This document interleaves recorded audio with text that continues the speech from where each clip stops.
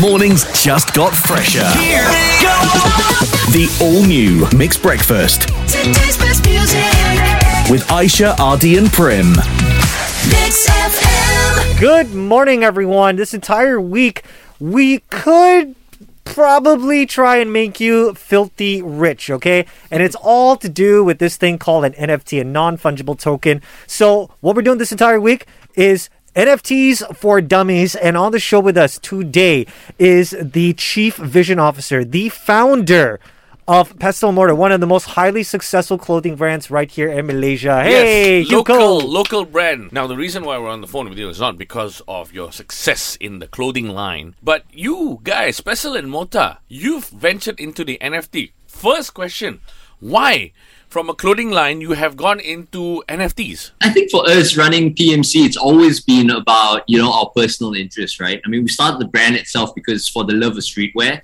It's always been about whether it be the hype, whether it be about the community, or even about everything embodying cool. I think NFTs as well, they embody the same thing. So it somewhat made sense, and here is where we are here That today. makes sense. So in your eyes, NFTs are cool. Definitely, yes.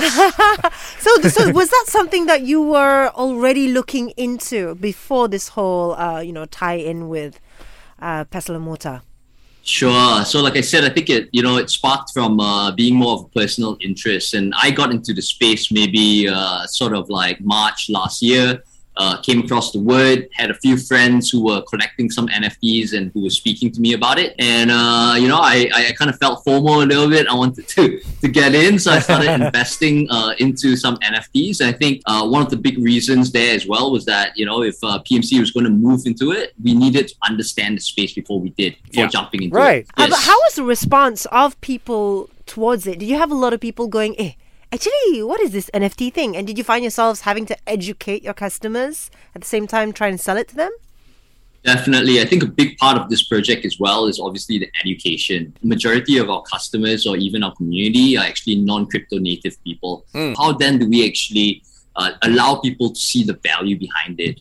And that actually comes from the utility of the NFTs. So it's not so much only the design. Obviously, you're buying a nice looking NFT, but on top of that, is the utility. When people look at it, it somewhat makes sense to them. If we're selling it to them for 500 ringgit, what is equivalent to that? So that was a big part for us to ensure that, we had that thought about from the very get-go. Okay, Hugh, do that for us right now. Sure. What is an NFT? What is the value? Give us a masterclass in 1 minute. Yes. Okay, what is an NFT? The way that I like to describe it, it's a little bit of a status symbol. When you buy a nice handbag, when you buy a nice car, a lot of it, even though if it may sound a little bit shallow, but it's all about flexing. Yeah. I think NFTs is similar to that. It's about, having something that you have that others don't. In terms of the supply itself is extremely limited. So that's number one. Second of all, in terms of our NFT, I guess what makes it really, really different is imagine monthly redemption of drinks. That's number one. Every month you can go and redeem drinks. That's number one. Second of all is that, we're a merchandise brand. So, we wanted to be able to focus on that merchandise. And therefore, again, we're going to be curating a bunch of really exclusive merchandise that only holders can be a part of. That's so cool. Only holders can receive. And I think lastly as well is the in real life type events as well as digital events. So over the course of the year, and we hope to be able to continue this after as well, as a holder of the NFT itself, you can actually go for exclusive parties. You can, get access to certain personalities that you don't normally get to talk to. Wow. These type of experiences. Maybe even go for a boat party. Wow. For 50 people, things like that. Do you think that this is going to be something that is going to be part of PMC in the future? Sure. I think the whole idea here is that, number one, we definitely do see longevity in this space. But I think the use case will always be different.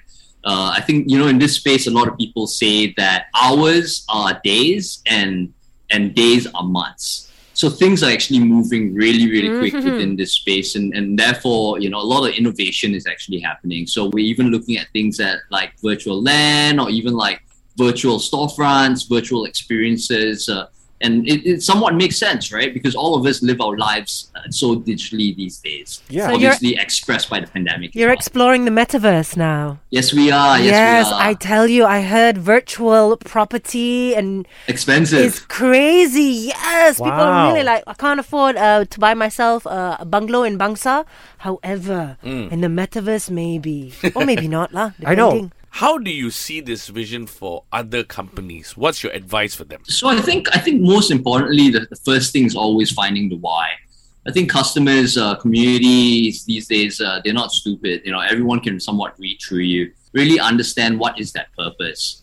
For us, we actually ran through maybe a 1 month phase of research, speaking to people, and it wasn't just an overnight thing where we went like, bam, let's roll this out tomorrow, and here we are. I think second of all as well is that people also, because media, people assume that it's actually really, really easy. But even for our project alone, a lot of stress, a lot of sleepless nights, and 6 months work. Yeah. And even till today, we're still learning. But I think the benefits is really immense. I think speaking from experience, just for ourselves, number one is the exposure. 60% of our community comes from Malaysia and Singapore, which we are already focused on, which is great. But the other 40% are actually new people outside who have never heard the PMC brand name. So this is also, potentially a way to introduce it. And I guess, not net for us as well. I mean, our main business is still going to be clothing, and it's something that brought us here. But, obviously with NFTs as well, it allows us to try new things. It allows us to continue to innovate. Nice. All right, now know a little bit more about NFTs. Hopefully, you'll be less of a dummy at the end of the week. Yeah. We got our party coming up in March, so maybe I need to give you guys a sneak peek. You can come and party and have drinks and There all you that. go. After that, maybe you guys buy in.